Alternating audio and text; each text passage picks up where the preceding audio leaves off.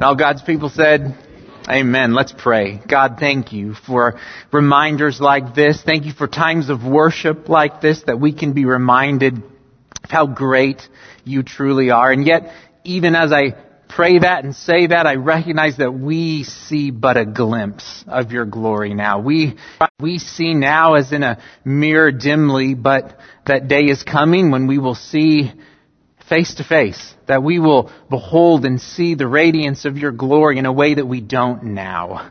And yet until that day, Father, help us to know the truth that we sang this morning, that you are the everlasting God, that you rule and reign, that you lift up those who are weak, those who are in need, that you are abundant in your grace and in your goodness.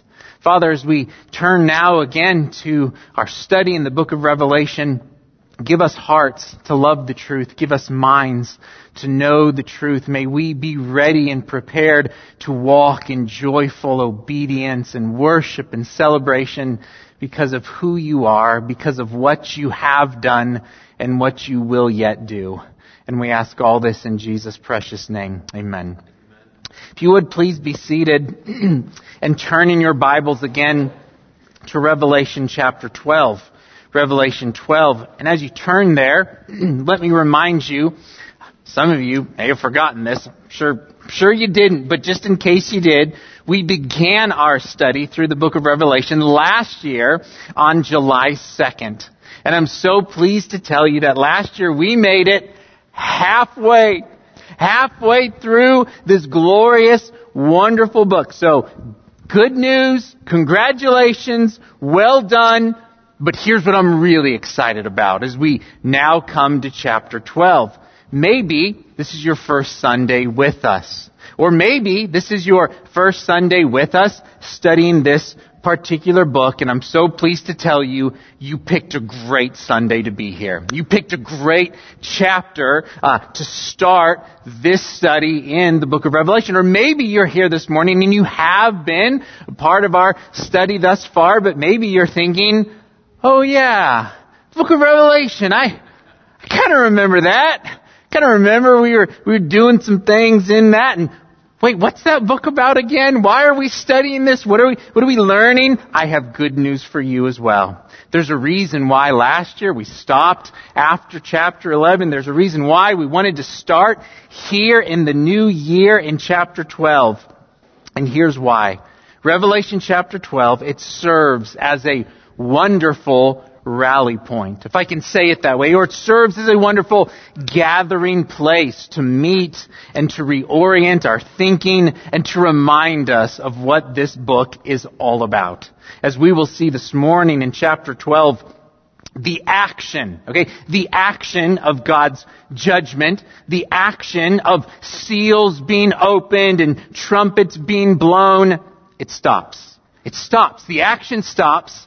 And we are given pictures. We are given reminders of what life and history is really all about. Chapter 12 pumps the brake. It slows the train. It pulls back the curtain to show us the way things really are. To show us reality. To show us truth that is so often hidden from our physical eyes. Please note this on your outline. Revelation 12, it unveils the big picture. It highlights vital but easily forgotten spiritual truth. What we see here in signs and pictures that John will see and John will describe to us, these are truths that we need to remember. These are truths that we need to know, but we just often don't think about. These are truths that often go unnoticed and unrecognized in our day-to-day routines. These are truths that really do shape the world around us, but they are so easy to miss. Now, before we jump back into chapter 12, since it's been a few weeks, I just want to remind you of something that we said all the way back on week number 1, and it's so important. Please note it on your outline. This book. In fact, if you don't hear anything else this morning, please hear this. This book is meant to inspire worship, wonder, love, trust, and praise. And we know this is true. We know that this is true of the book of Revelation because the book primarily does one thing. It reveals Jesus as he truly is. He is the Lamb that was slain.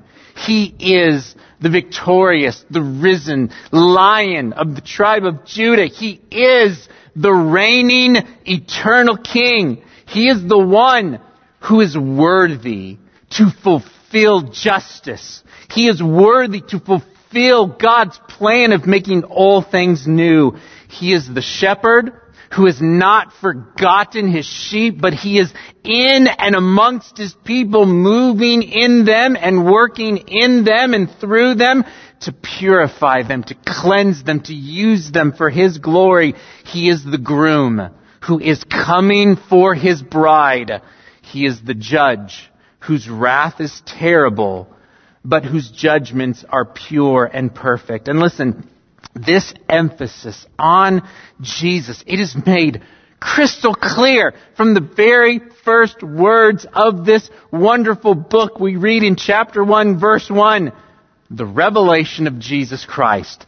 That's what this is. That's what this is all about. This book reveals the coming glory, the work, the judgment, the grace of Jesus. And it does it sometimes in powerful symbols and imagery that is meant to wake us up and to bring us back to these fundamental realities.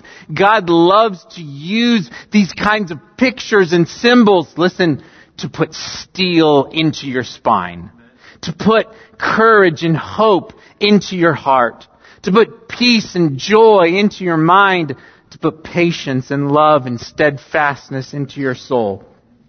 Remember where we are. Remember who first received this revelation from Jesus. So as I ask those questions, let me just tell you what I'm going to do for the next 1 minute.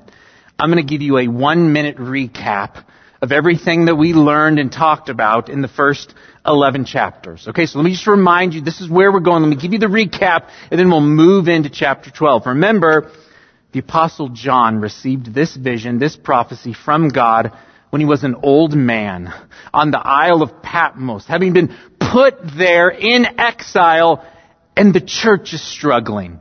The church is struggling. The church is enduring persecution and difficulties and questions. And so first in this revelation is, as Jesus appears to John, he gives him 7 letters to send to the 7 churches. These letters are meant to encourage the churches, to remind the churches of what they have been given in Christ. These letters highlight areas where growth and progress is needed. These believers, again, they were facing persecution, they were facing temptation, they were facing discouragement, and so Jesus speaks to them in order to help them and to bless them and to shepherd them, his people. And then, after receiving these letters, John is shown, for our benefit and for the church's benefit, John is shown the glory of heaven, the throne room of heaven, the worship of heaven. And in this scene of glory, John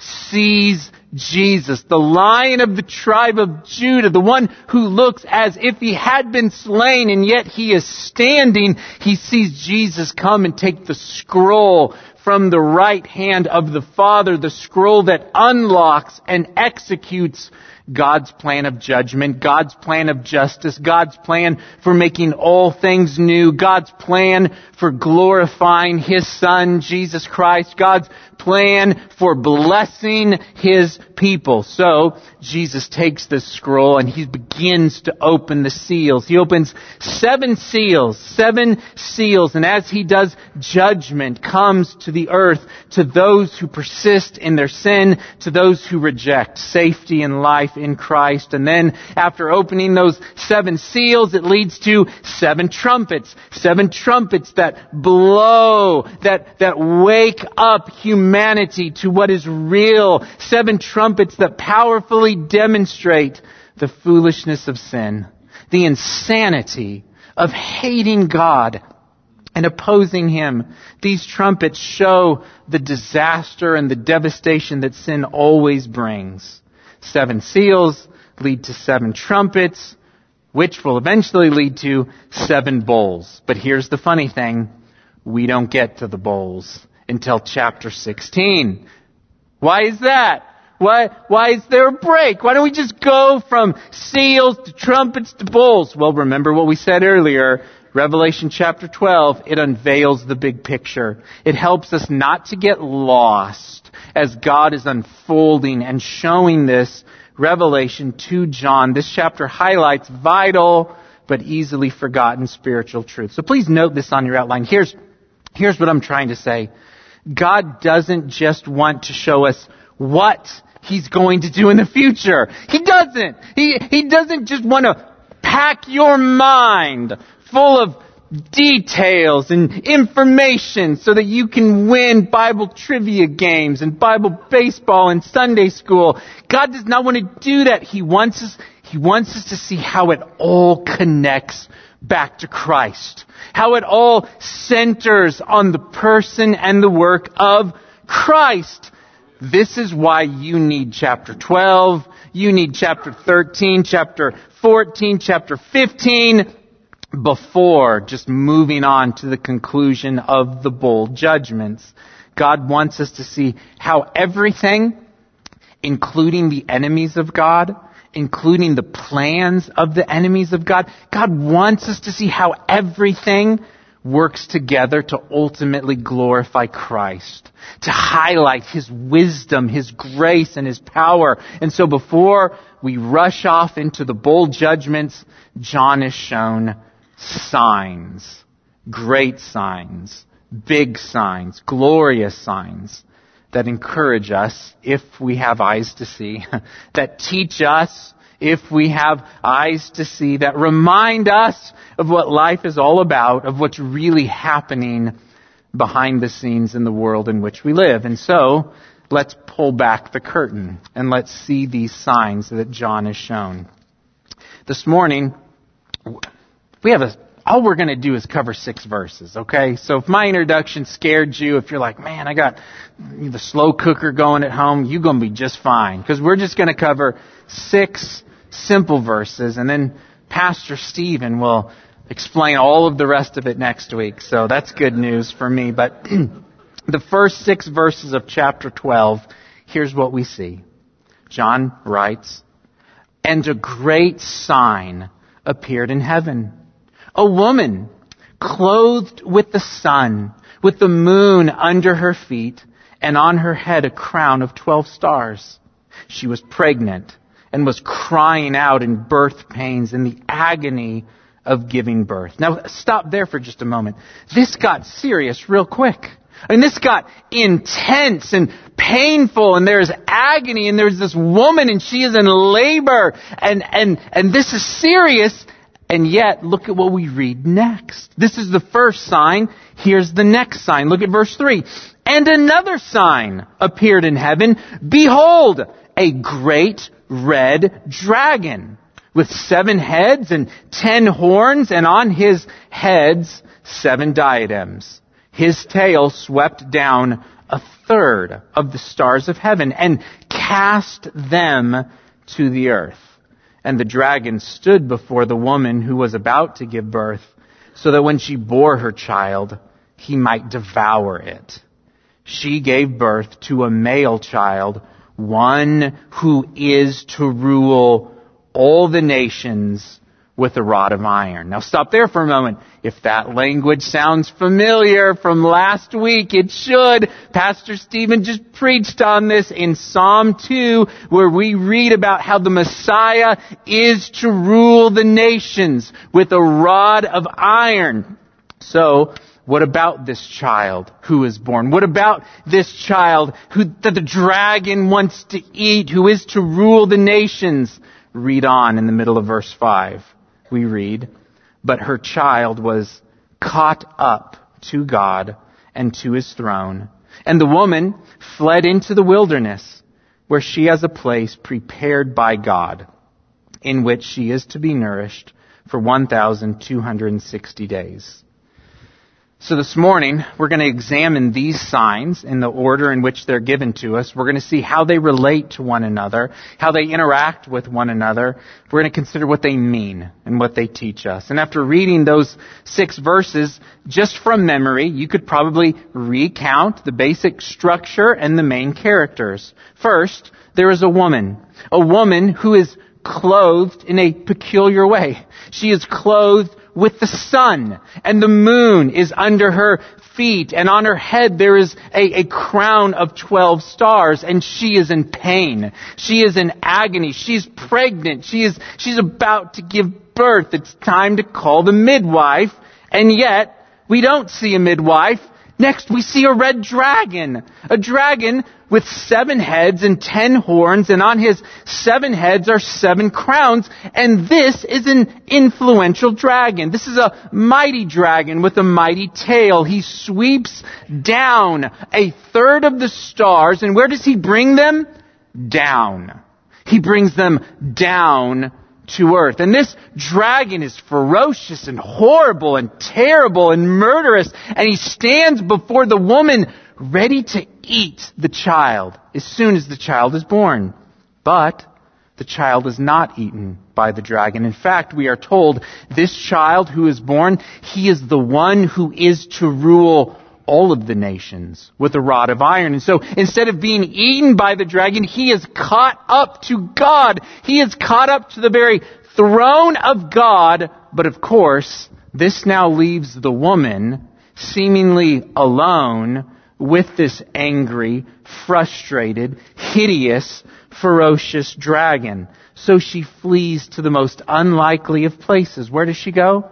To the wilderness, where we're told that God has prepared a place for her. She does not starve. She is nourished by God for 1,260 days. So, let's consider the woman. Please note it on your outline. The woman represents Israel, the people of God through whom the Messiah came. And this scene of pain and agony, it is accurate. If you know the history of God's people, the history of Israel leading up to the coming of Messiah, it is full of pain and turmoil and trouble, constant warfare, constant temptation to idolatry, which they so often gave into. There's times of exile and discipline from God, and even in the good times, even in the times when Israel had good kings and good leaders like Moses and Joshua and Gideon and David and Solomon, it was still rough. It was still very difficult. It was still a very bumpy road and a bumpy ride. There was much pain and much disappointment because, again, as Stephen reminded us last week, the best of human leaders are still sinful and will still fall short. Whether they knew it or not, God's people were longing for the true king. They were longing for the promised Messiah. They were longing for the one who would actually love God perfectly. Who would fulfill the will of God and do everything that God wanted him to do. Who would glorify God and who would love his people. They were longing for this one. So where is he? Where is the promise of his coming? And how does Roman oppression and captivity and idolatry and sin and terrible kings, how does all that fit into the promises of God and the promise that we are given of this one who is coming? And why is it taking so long? And yet, even with all of that being true, even with all of the pain and the agony and the waiting, God's glory was still shown amongst his people. It was still seen in the life of the nation as God loved them and provided for them. God's power was still evident in his people, which is why this woman is clothed and described as she is, in profoundly radiant and glorious ways. Look again at verse 1. It says, a great sign appeared in heaven, a woman clothed with the sun, with the moon under her feet, and on her head a crown of 12 stars. This is no ordinary woman. This is no ordinary woman. She's clothed here in shining radiance. With the radiance of the sun, she is honored with the moon at her feet. She is crowned a victor with a victor's crown of 12 stars.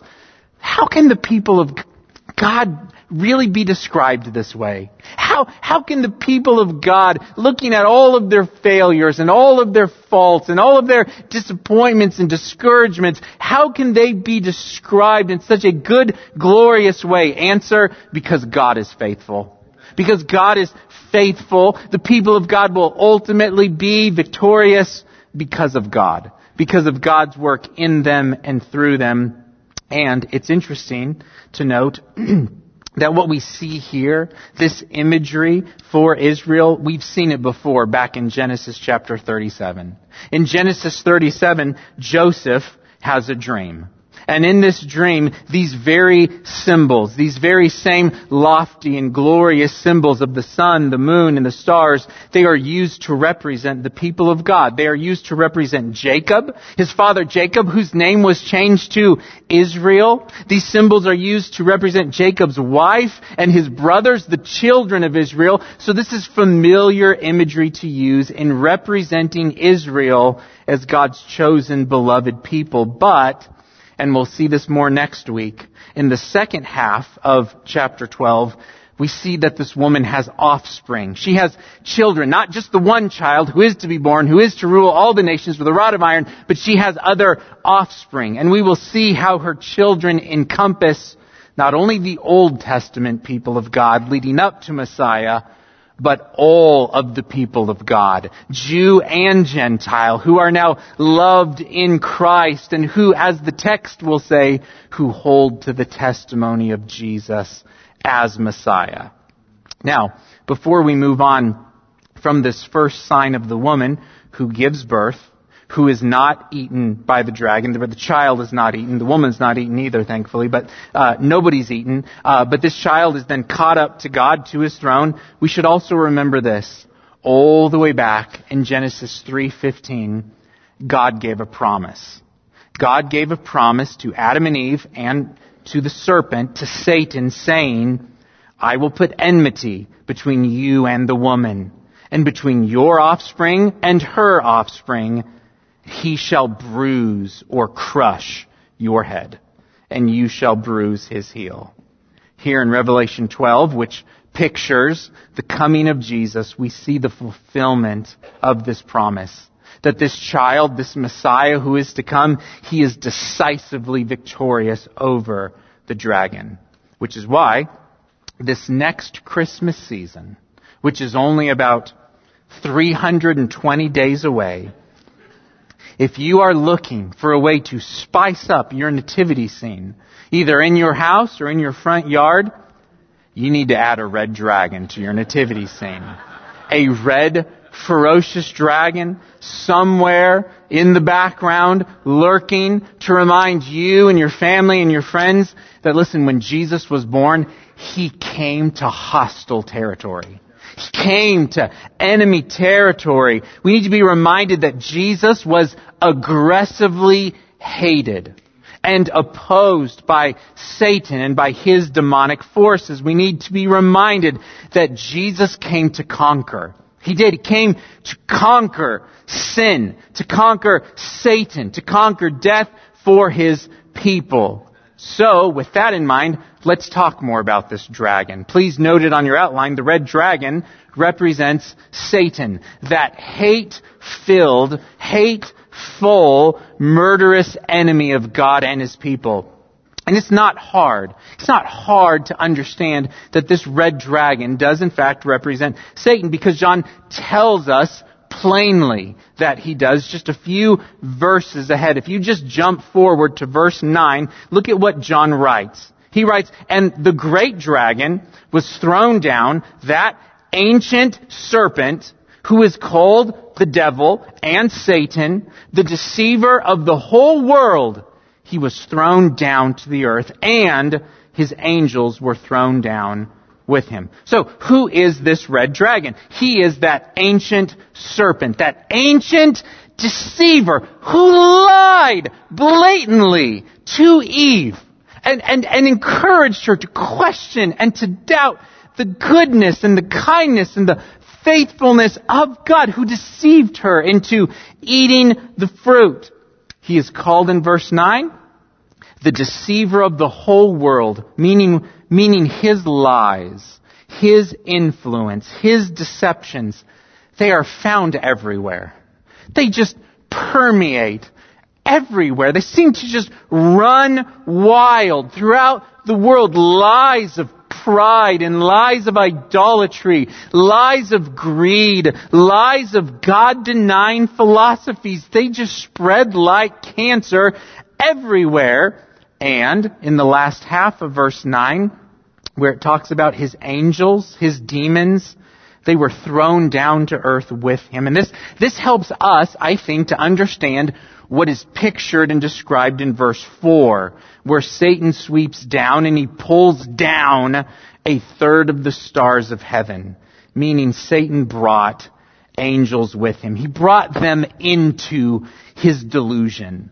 He brought them along into his self-destruction. So the point is, this dragon, Satan, he's very influential. He's very influential. He manipulated many angels into joining him in his hatred and his war against God. And he wields extensive influence on earth.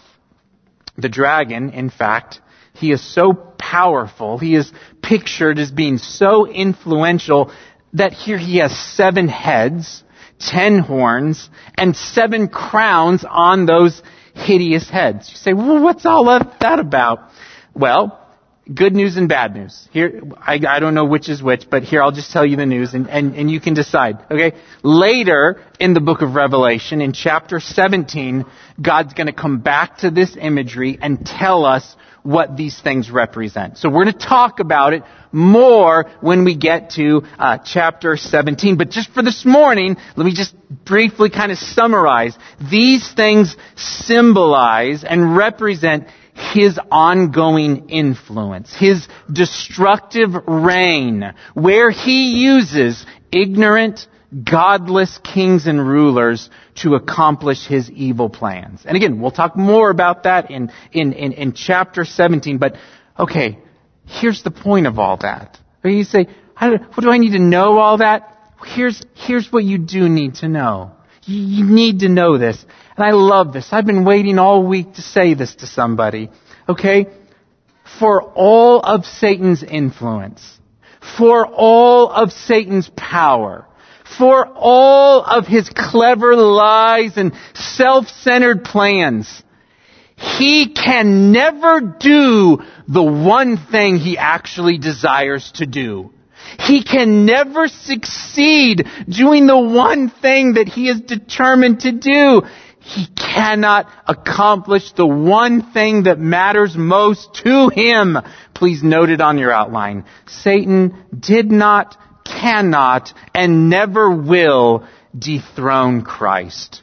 He will never destroy the Lord Jesus Christ. He will never annihilate the Son of God, the author and perfecter of our faith. The one thing that Satan is so desperate to do is to steal the glory of Christ, to destroy Jesus, to take the very throne of God for himself.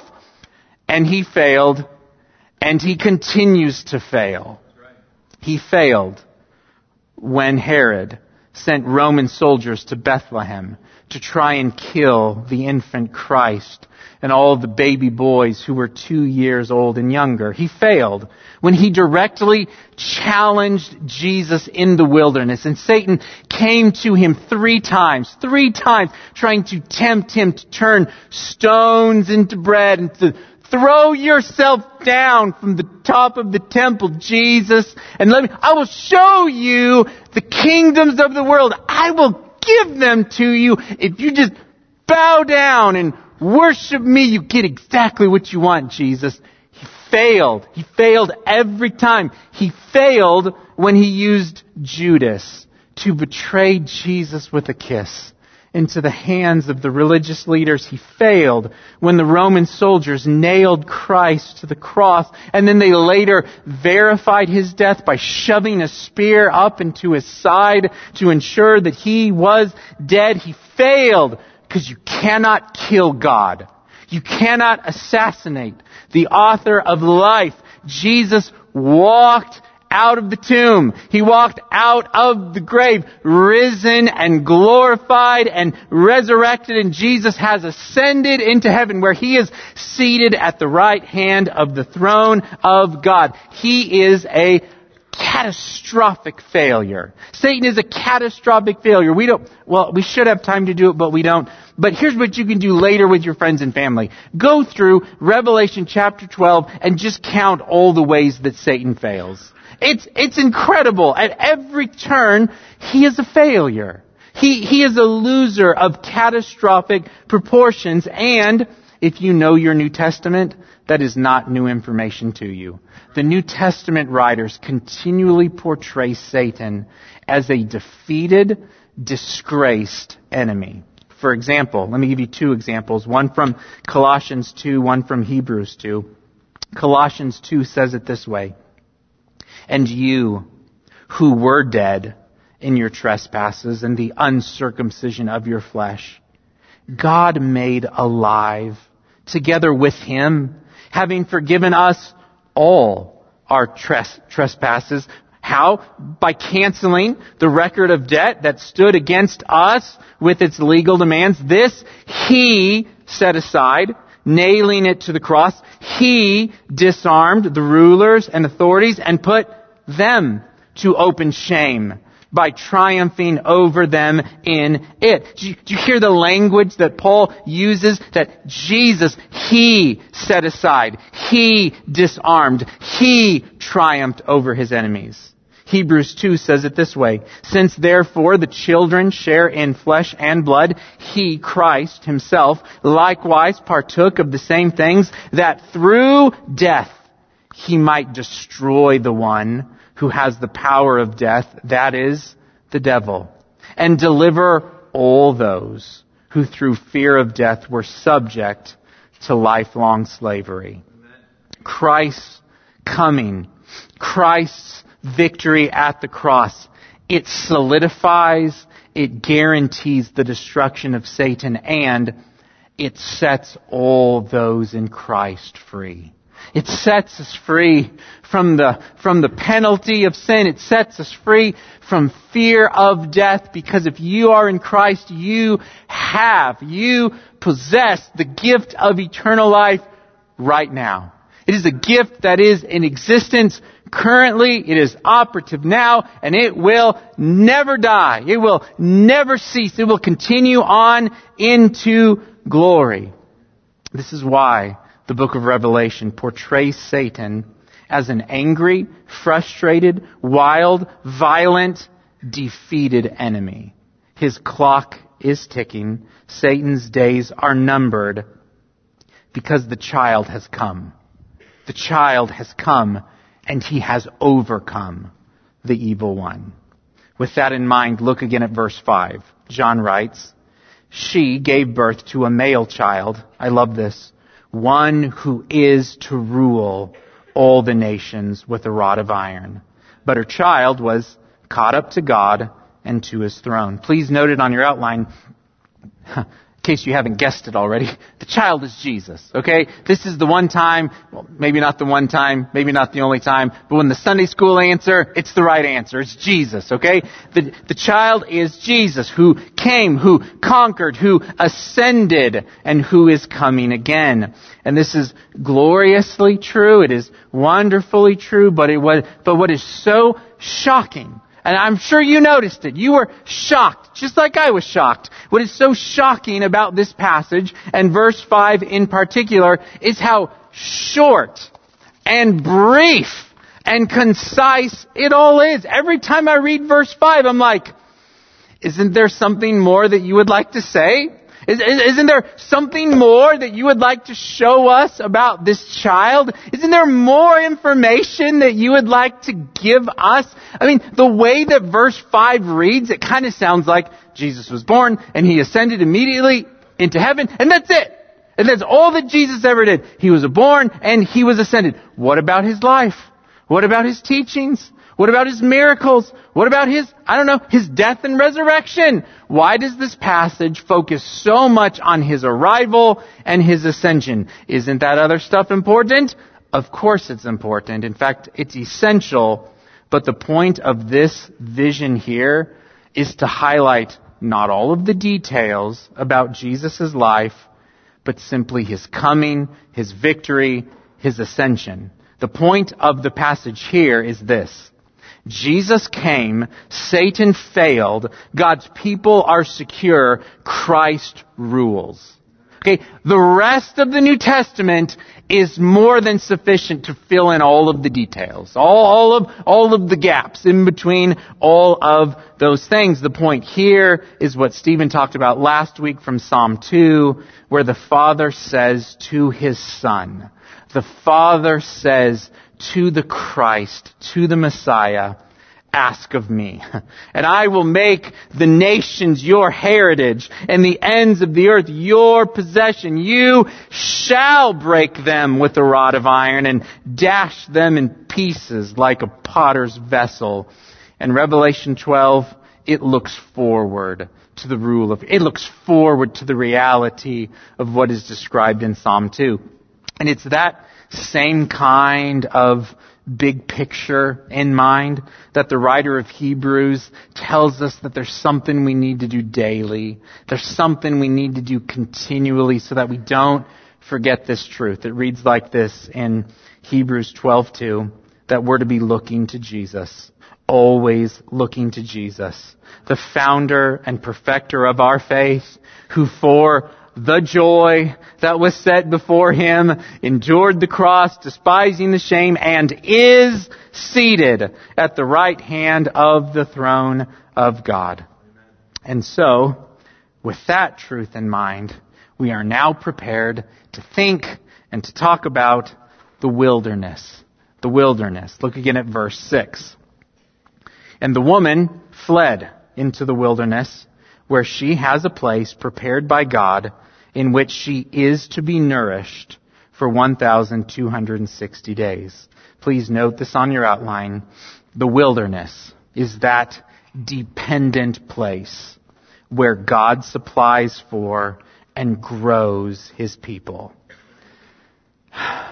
Isn't it interesting that the woman flees into the wilderness? Why can't God's people run away and flee to a cruise ship for once? Why can't we run away to an amusement park? Why can't we escape to an all-inclusive resort in the Bahamas? Why must it be the wilderness? Why did God put Moses in the wilderness to be a shepherd for so many years before appearing to him and sending him back to Egypt to bring the people of Israel out of Egypt? Why did God take the nation of Israel through the wilderness, through the desert, to the promised land? Why did David have to spend so much time in the wilderness? Even after he was anointed king of Israel, he's in the wilderness, hiding from Saul for so long. Why did God do that before he would install David as king over the nation in Luke chapter 4? Why does Jesus, led by the Holy Spirit, go out into the wilderness for 40 days where he is tempted by Satan himself? Why does God seem to like the wilderness so much for his people? Why do we have to spend time there? Can't we learn? Can't we grow when we're smug, self-satisfied, comfortable, and feeling very self-sufficient? No. That's the right answer. No, we can't. We can't. We need the wilderness because we need to learn that it is God who provides for us. We need to learn dependence upon Him.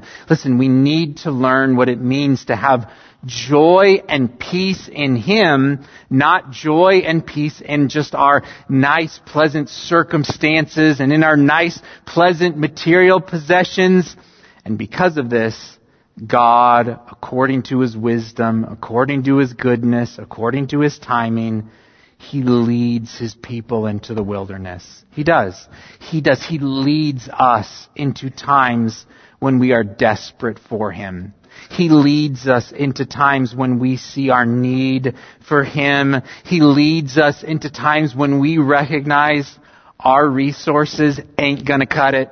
We don't have what it takes in this wilderness situation. God leads us into times when we learn when we learn what it means to actually trust His wisdom, to seek His wisdom, and to rely upon His grace. And listen, the wilderness, it can look a lot of different ways. The wilderness, it can involve financial pressures, health challenges, relational conflict, family strife, persistent temptation, mental anguish, ministry discouragement and disappointment, and so many other things. And listen, in just a few months, and I know it seems like we're going to be in the book of Revelation forever. I promise we're not. In just a few months, we're going to start a study through the book of James.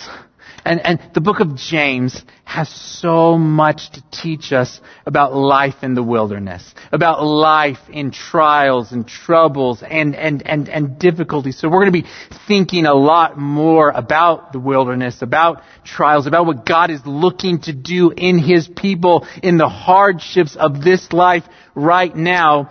But for this morning, let me just say this, and it really goes without saying, but I'll say it anyway.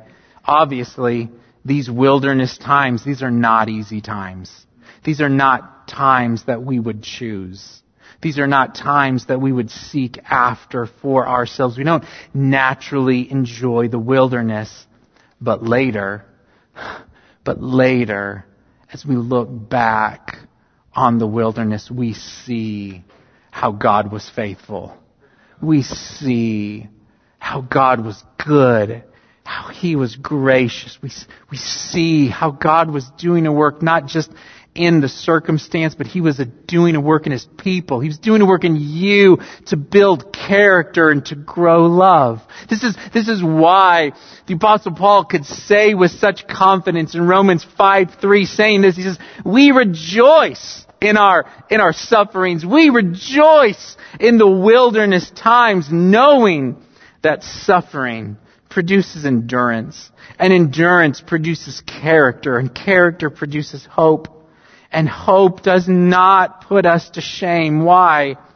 Because God's love has been poured into our hearts through the Holy Spirit, who has been given to us. What Paul is saying is that with a victorious Savior, with a wise, gracious, loving Heavenly Father, with the Holy Spirit living in us, we can grow through even the most difficult of wilderness experiences that God brings us to.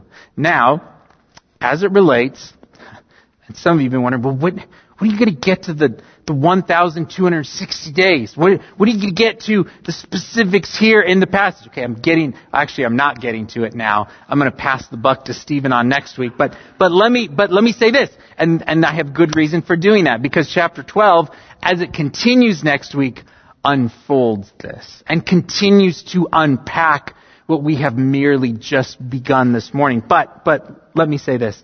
As it relates to that specific time mentioned of 1,260 days, I believe that there is a coming future fulfillment of what John sees here, when God will care for His people, again, quite literally in the wilderness.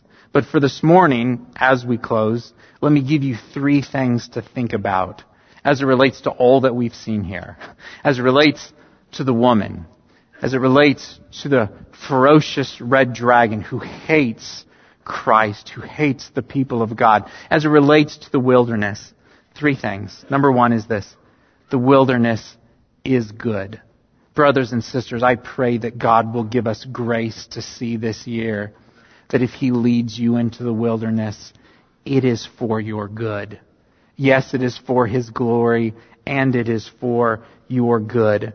The wilderness, it does reveal, it does grow us in our dependence on God, on our need for God. And listen, anything that leads us closer to God is good. He is the source of all goodness and grace in our lives. So that's number 1. Number 2 is this: the wilderness is temporary.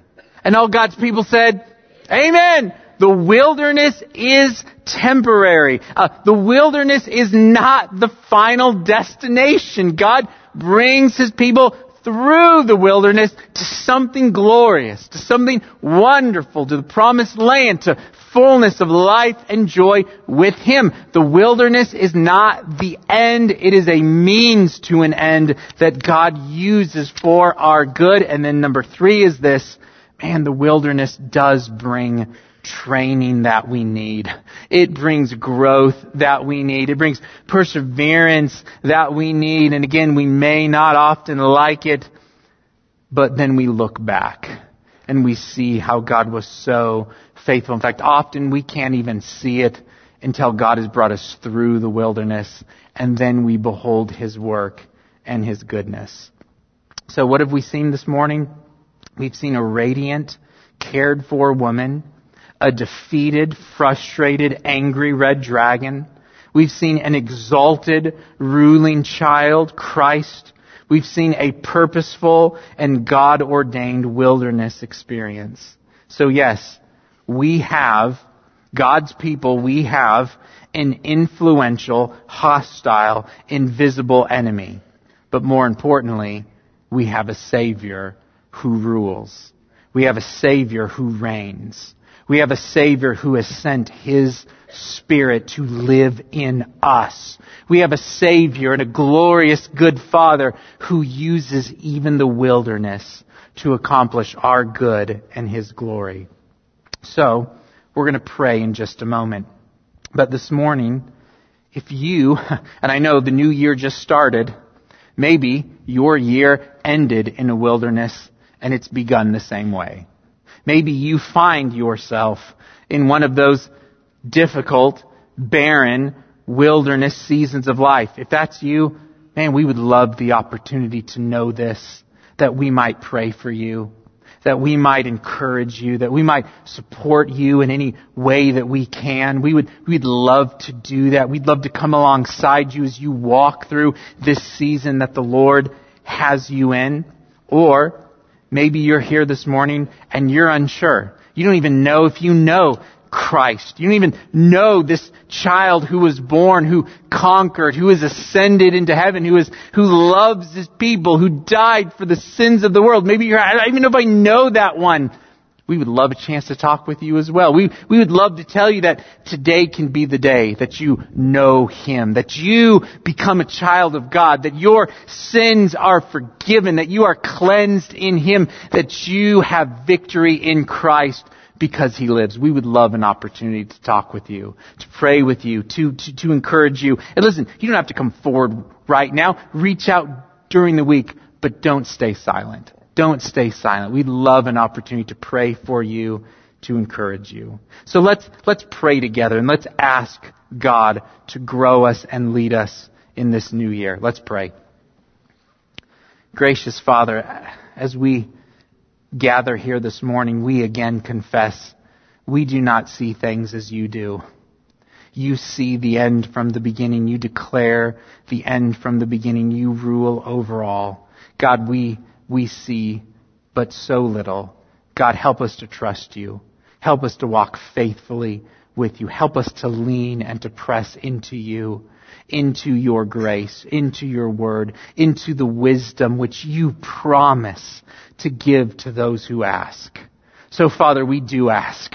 We pray that you would give us wisdom as we go throughout this new year, that we would trust you, that we would grow through the wilderness experiences that you give to us, that we would see the big picture, that we would be continually looking to Jesus, the author and perfecter of our faith, that we would adore him and worship in spirit and in truth. And we pray all this in Jesus' good name. Amen.